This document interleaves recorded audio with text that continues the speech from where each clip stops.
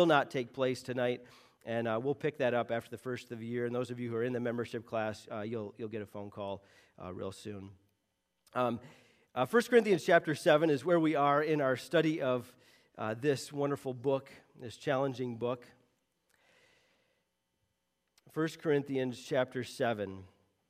And the title of the message today is A Word on Marriage. A Word on Marriage.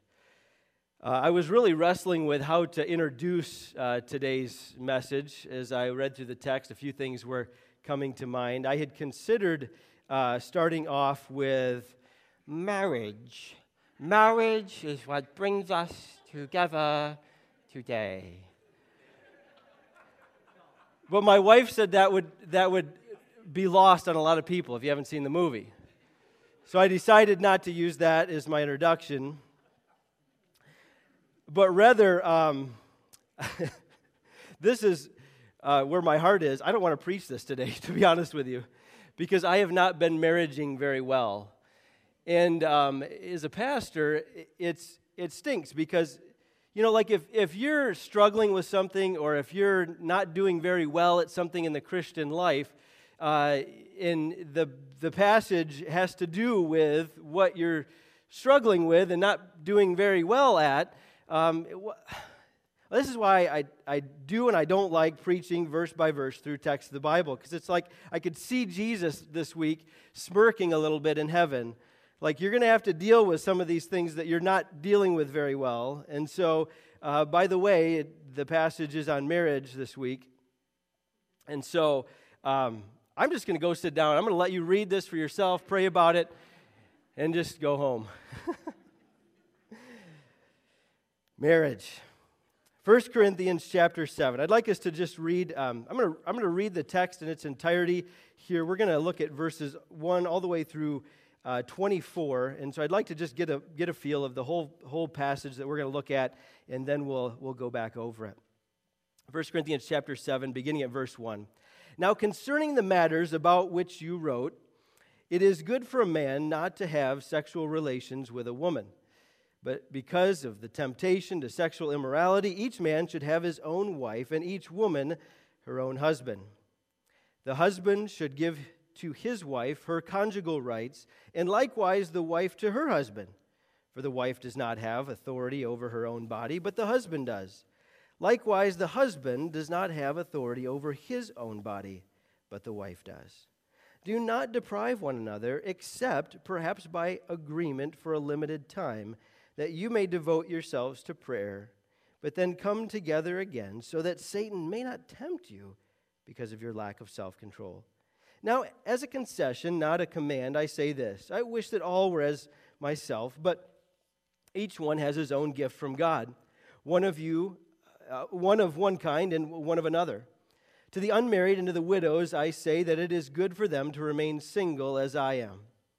But if they cannot exercise self-control, they should marry, for it is better to marry than to burn with passion. To the married, I give this charge, not I, but the Lord. The wife should not separate from her husband. But if she does, she should remain unmarried or else be reconciled to her husband, and the husband should not divorce his wife. To the rest I say, I, not the Lord, that if any brother has a wife who is an unbeliever and she consents to live with him, he should not divorce her. If any woman has a husband who's an unbeliever and he consents to live with her, she should not divorce him. For the unbelieving husband is made holy because of his wife, and the unbelieving wife is made holy because of her husband. Otherwise, your children would be clean, but as it is, they are holy. But if the unbelieving partner separates, let it be so. In such cases, the brother or sister is not enslaved. God has called you to peace. For how do you know, wife, whether you will save your husband? Or how do you know, husband, whether you will save your wife? Only let each person lead the life that the Lord has assigned to him, and to which God has called him. This is my rule in all the churches. Was anyone at the time of his call already circumcised? Let him not seek to remove the marks of circumcision. Was anyone at the time of his call uncircumcised? Let him not seek circumcision. For neither circumcision counts for anything but uncircumcision, but keeping the commandments of God. Each one should remain in the condition in which he was called. Were you a bondservant when called? Do not be concerned about it, But if you can gain your freedom, avail yourself to the opportunity. For he who was called in the Lord as a bondservant is a freedman in the Lord. Likewise, he who was free when called is a bondservant of Christ. You were bought with a price. Do not become bondservants of men. So, brothers, in whatever condition each was called, there let him remain with God. Not only is this a challenging passage, is convicting and very poignant and practical for married couples, but it's also challenging just exegetically, just trying to understand the flow of the text. So we're going to try to do both, try to understand what it is Paul is saying, and then what it is that God wants to say to us. And he begins here in verse 7 by saying, "Now concerning the matters about which you wrote."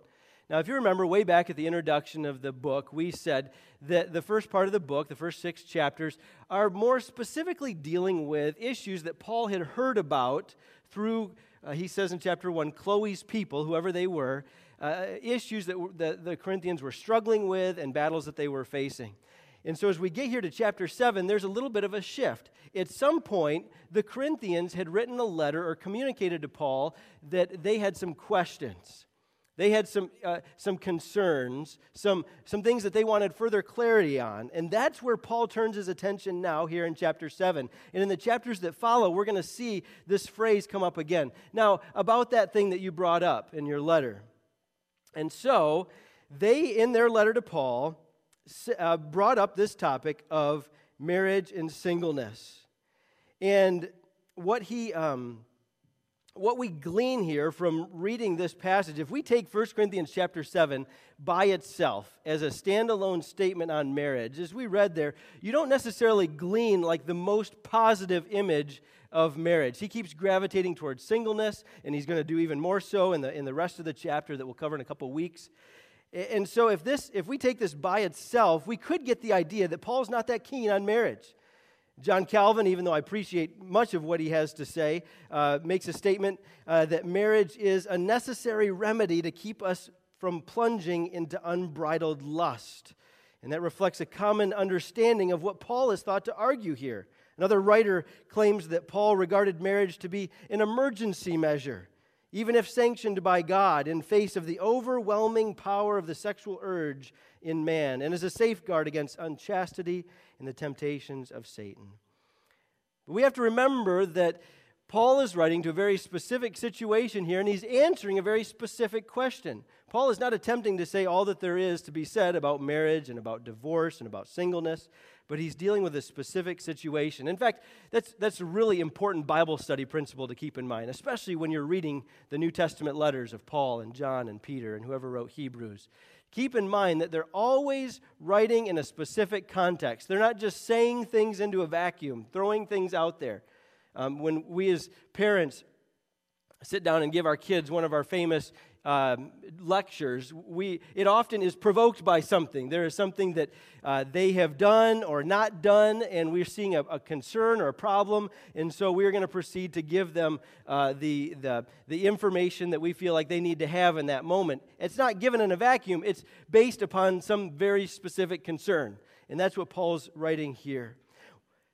Somehow, the Corinthians got the idea that abstinence, that living as someone who completely abstains from any sexual relationship was the highest good in the Christian life. Whether you are a married person or a single person, you should abstain from all forms of sexual relationships. And so that's what verse 1 reads. In fact, some of your translations will have the second half of the verse marked off in quotation marks, because it's believed that Paul is probably quoting them. He's not necessarily making a statement that he agrees with. He says, "Now concerning the matters about which you wrote," quote, "it's good for a man not to have sexual relations with a woman." The Greek word there literally means touch. In fact, if you have the King James, you'll see it's translated, it's good for a man not to touch a woman. What their perspective was that marriage was not a good thing. The Corinthians were beginning to develop this perspective. and all sexual relationships were bad. They needed to live a life of celibacy. And so they bring this up to Paul. One writer defines the problem this way. He says, on the basis of the slogan that it's good not to have sexual relations, the Corinthians were arguing for abstinence within marriage. And since abstinence might be difficult for some, then divorce was being recommended as a viable alternative. Most certainly so when the marriage partner was united with an unbeliever. And so, while he does have a lot of great things and important things to say about singleness, and we'll get to that in a couple of weeks, he wants them to know that being single does not make them more spiritual. Paul highly regards marriage. You can read about it in Ephesians chapter 5, verses 21 through 23, and he talks about it being a picture of the bride of Christ, the church being the bride of Christ, and the church is the picture of that marriage relationship. So the first thing as we think about these things this morning that I just want to emphasize throughout this text, and as we walk through this, is the first thing that Paul, we're going to look at here, is that marriage is good. As I said, if we took this passage by itself, we could get the idea that marriage is not a good thing.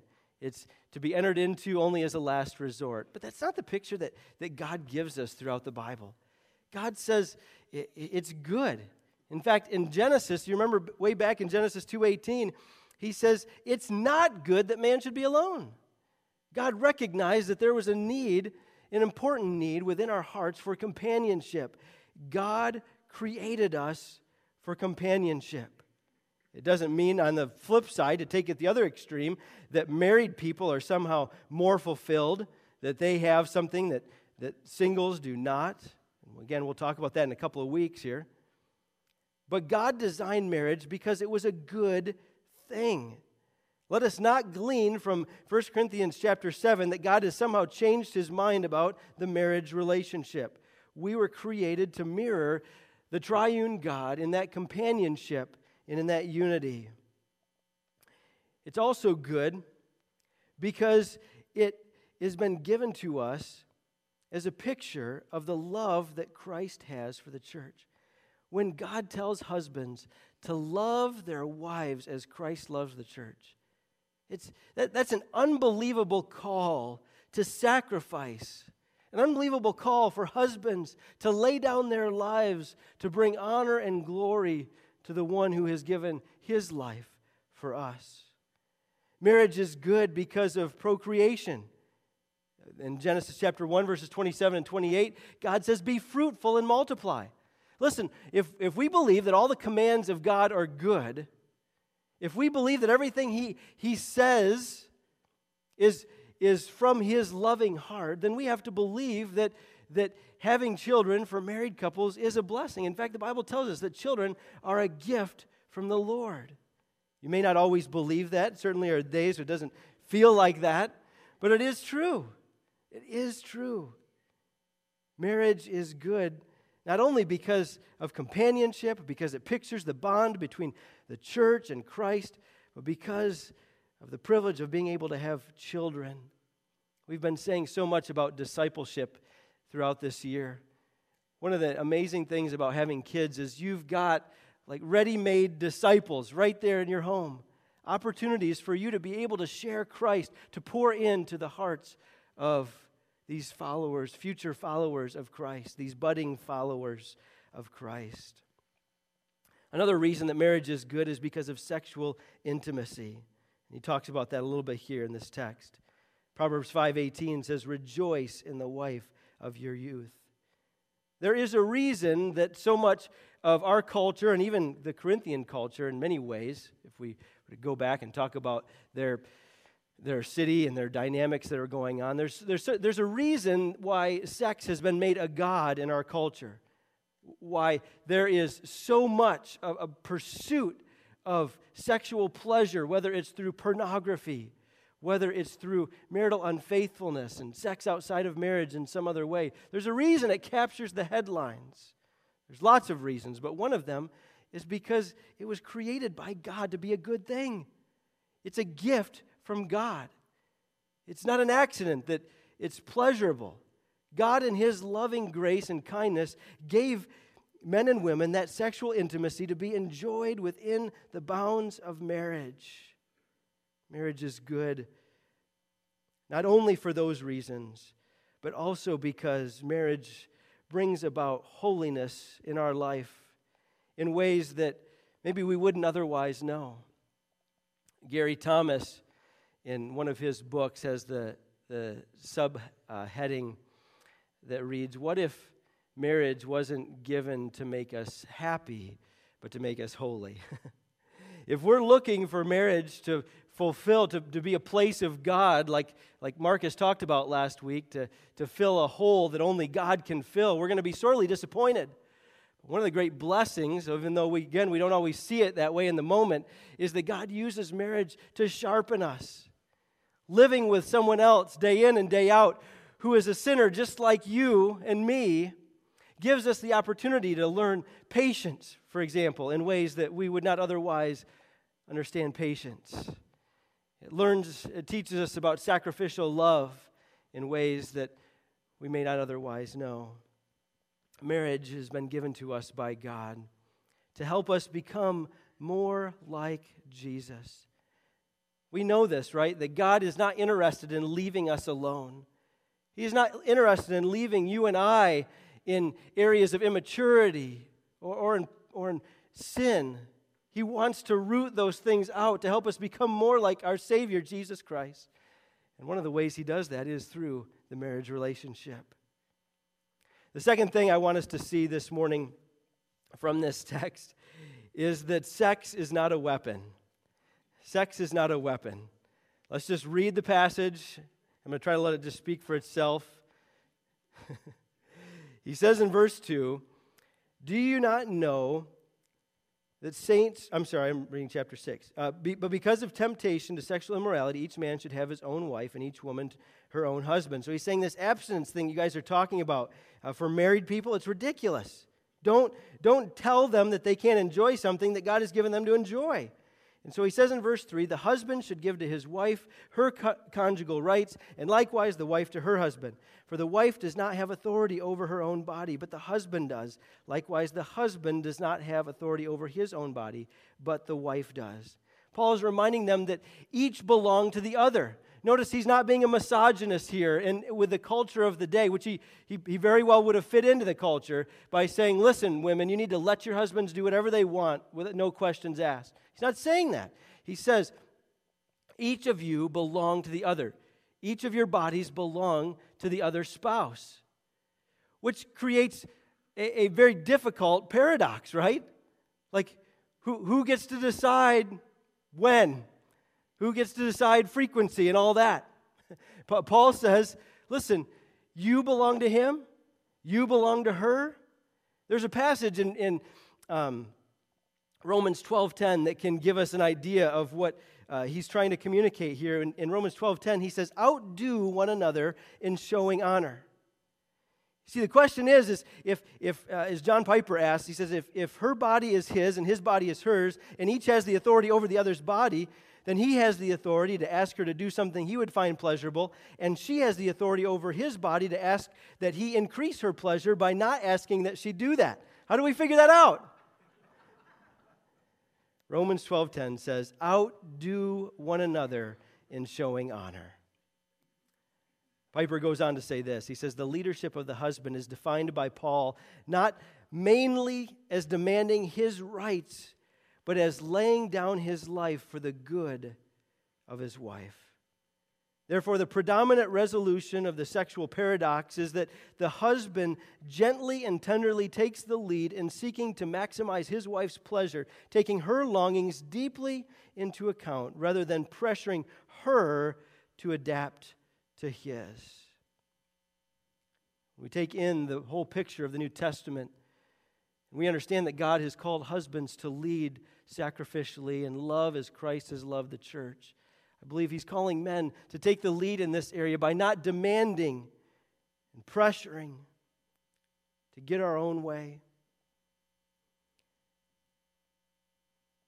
Acts 20:35 reminds us it's more blessed to give than receive. There is a holy and humble self-sacrificing competition to make each other maximally glad. The logical stalemate is broken by the miracle of grace. each seeking the other above themselves. That perspective, solves a lot of problems in the Christian life, within marriage, with one another here in the workplace, putting others above ourselves, not demanding what I want in the moment, what is best for me. There's little better marriage advice that we can take in than what Philippians chapter 2 tells us, that each person seek the other's good above all. Both the husband and wife are to recognize that the other has a greater claim on their body than they do themselves. We have to take verse 5 very seriously in the marriage relationship. Listen to this. This is a command. Do not deprive one another. Do not deprive one another. Except perhaps by agreement for a limited time, that you may devote yourselves to prayer, but then come together again so that Satan may not tempt you because of your lack of control. You understand what he's saying, right? That marital intimacy is given to us by God, and each spouse is not to use it as a weapon by depriving each other, getting back at the other for something they did or didn't do.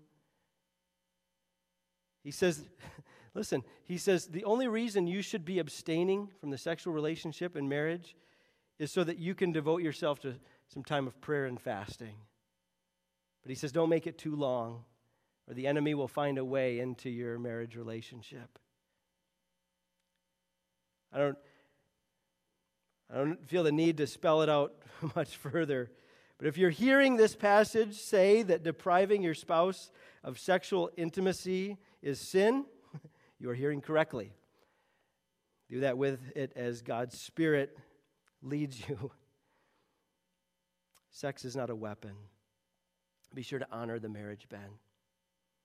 The third thing that Paul is saying in this text, and we could make a whole, couple of messages on this section and bouncing around to other passages of Scripture, especially Jesus' teaching. The third thing we want to see is that don't get divorced. Don't get divorced. Once again, the Apostle Paul is not covering all that the Bible teaches about divorce and remarriage. We must remember that as we read this text. The biblical principle holds true that God hates divorce. Jesus said that. Clearly throughout the Scriptures, God honors marriage as a covenant, and we need to see it as God sees it. Do not divorce. Now again, Paul here is not speaking pastorally in this passage to someone whose marriage is on the rocks, to someone who is in a physically abusive relationship. Paul is not dealing with the biblical reasons that divorce may be permissible. He is speaking to people who are getting in this place where, like, man, God loves singleness so much so that I can be fully devoted to Him. I don't have any other people to think about in my life. I can just completely think about honoring Him. Like, that was the Corinthian mindset, that there was this ultra holiness associated with singleness and celibacy. Remember that. There were Christians there who were saying, well, if that's the case, then maybe I just need to get divorced. And they were beginning to consider walking away from their marriages, especially if their spouse wasn't a believer. Maybe they got married as unbelievers. One of them gets saved. Many of you are in that same boat this morning. And this person shows no interest in coming to Christ, and you're like, man, they're just dragging me down. I'm going to get divorced so I can get the shackles cast off here, and I can just focus on Jesus. And Paul says in this passage here, not to get divorced, to not pursue that. He says, to the married I give this charge, the wife should not separate from her husband, and vice versa, that the husband, verse 11, should not divorce his wife.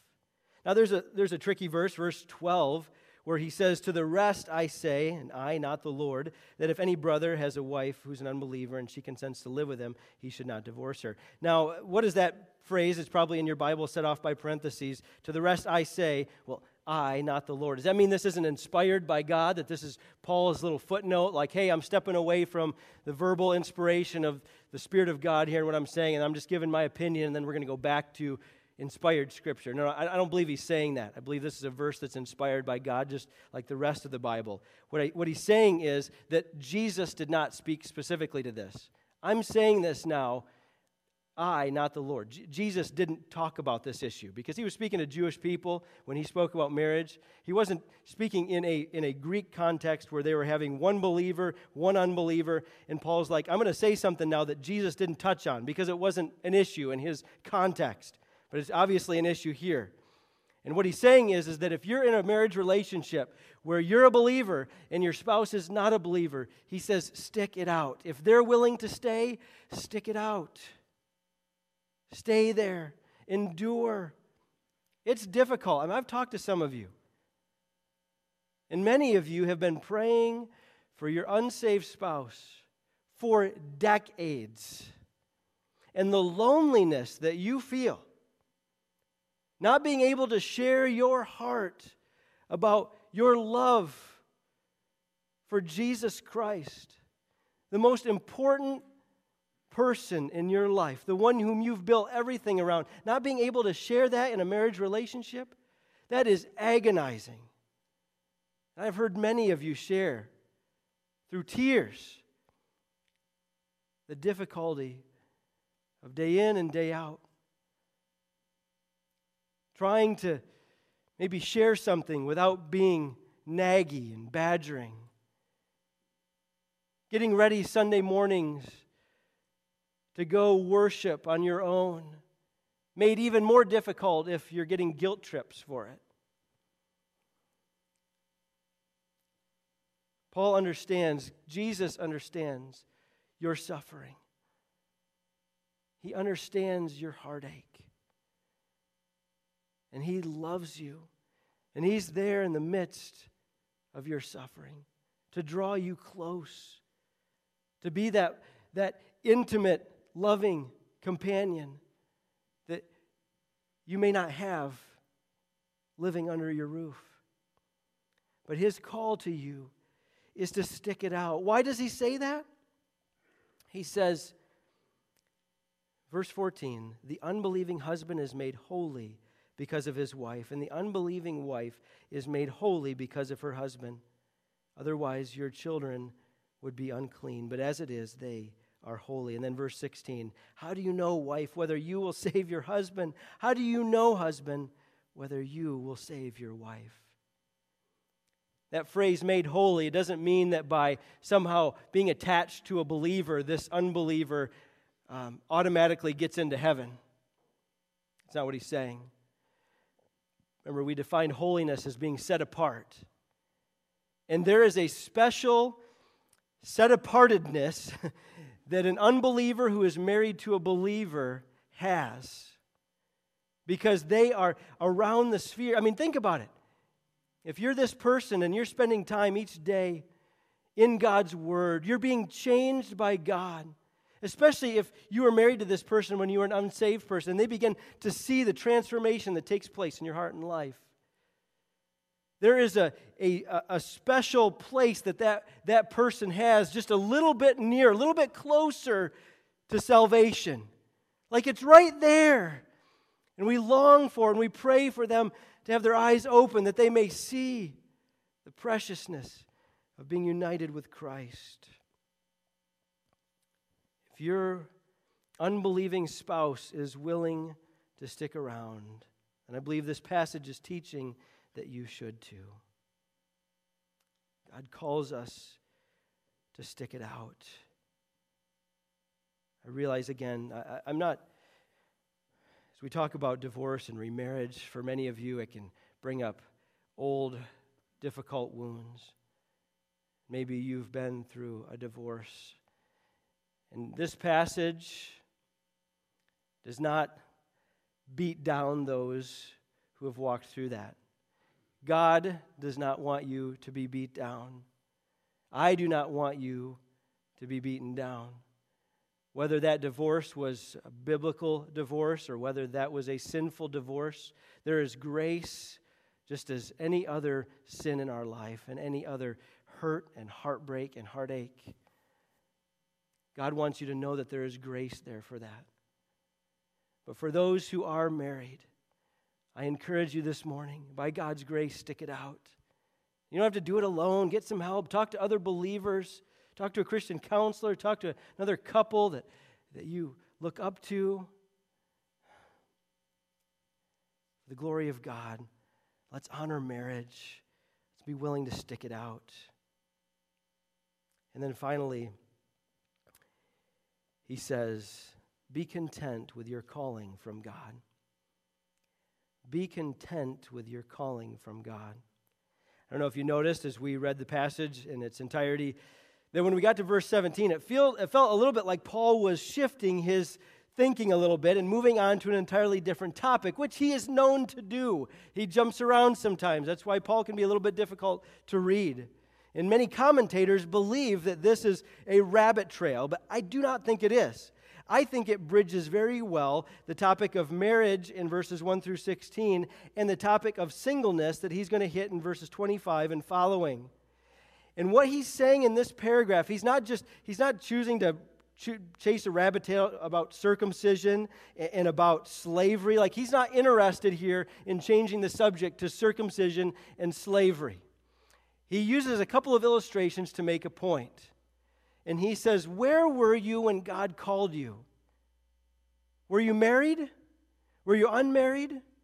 Were you a slave? Were you free? Were you circumcised? Were you uncircumcised?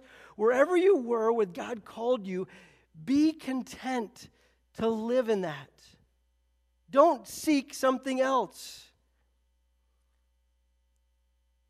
God has placed us where we are in life. Trust Him with that. What the Corinthians were starting to buy into is that I could be more godly, I could be more spiritual if this thing changed in my life. That doesn't apply to any of us, right? If only this were different, then I could be happy. If only this person didn't do this to me, then I could live the Christian life. Oh, tell me you haven't thought that.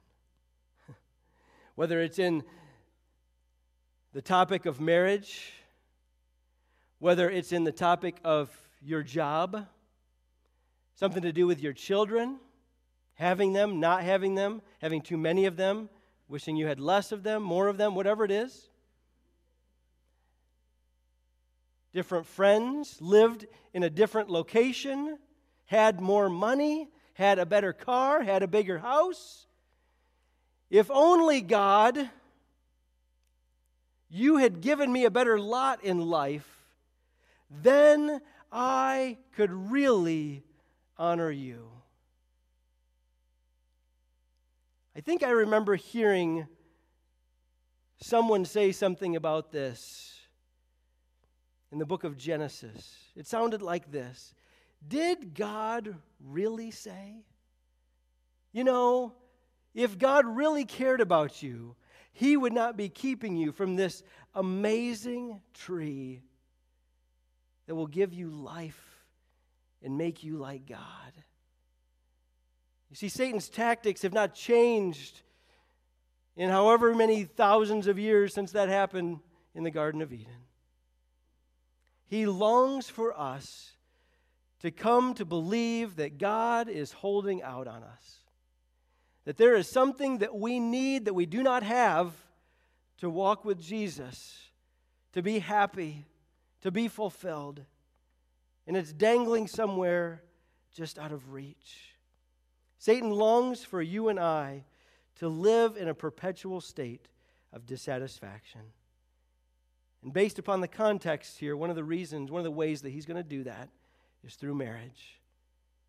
If you had a different spouse, imagine how much better life would be, whispers the enemy. Martin Luther once said, next to faith, this is the highest art, to be content in the calling which God has placed you. I have not learned it yet. This passage calls us to a divine contentment, to rest in the goodness of God. The good life only comes to us when we stop wanting a better one.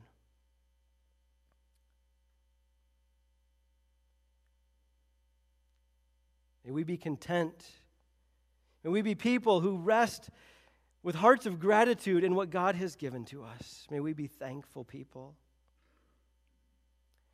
This section closes in verses 23 and 24 by reminding us that you were bought with a price. Do not become bondservants of men. So, brothers, in whatever condition each was called, let him remain with God.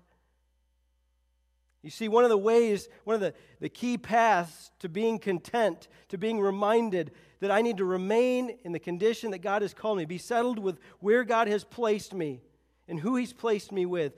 One of the great reminders is that you and I, we were bought with a price.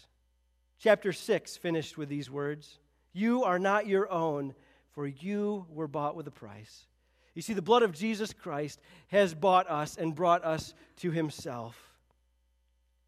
1 Peter 1, verses 18 and 19 reminds us, he says, that knowing that you were ransomed from the futile ways inherited from your forefathers, not with perishable things such as silver and gold, but with the precious blood of Christ, like that of a lamb without blemish or spot. We were bought. We've been purchased by the blood of Jesus Christ, which means it's not about a me first anymore. It's not about how can I get what I want. What can I have that will really, truly make me happy? It's no mistake that Paul finishes this section by reminding us, listen, it's not about you. It's about Jesus. It's about bringing glory to the Lamb whose blood was shed so that you might be brought to the presence of God. See, if we're going to just boil it right down, most marriage struggles begin with me demanding what I want, and I want it right now. It's selfishness. It's me-centeredness that we all bring to some degree to the marriage relationship. Some of us have a ton of a problem with it, huge problem with it. Others of you are further along in your sanctification and may not struggle with it as much, but it's always going to be there. Looking out for number one. And Paul says, listen, the number one, it's not you, it's Jesus. It's not me, it's Jesus. We belong to Him. We've been bought by Him so that we can be brought to Him. I think we said early on in the book, Paul keeps bringing it back to the cross. It's all about the cross. It's all about what Jesus has done for us. And coming back to the idea that the only thing I bring to my salvation is the sin that needs to be paid for.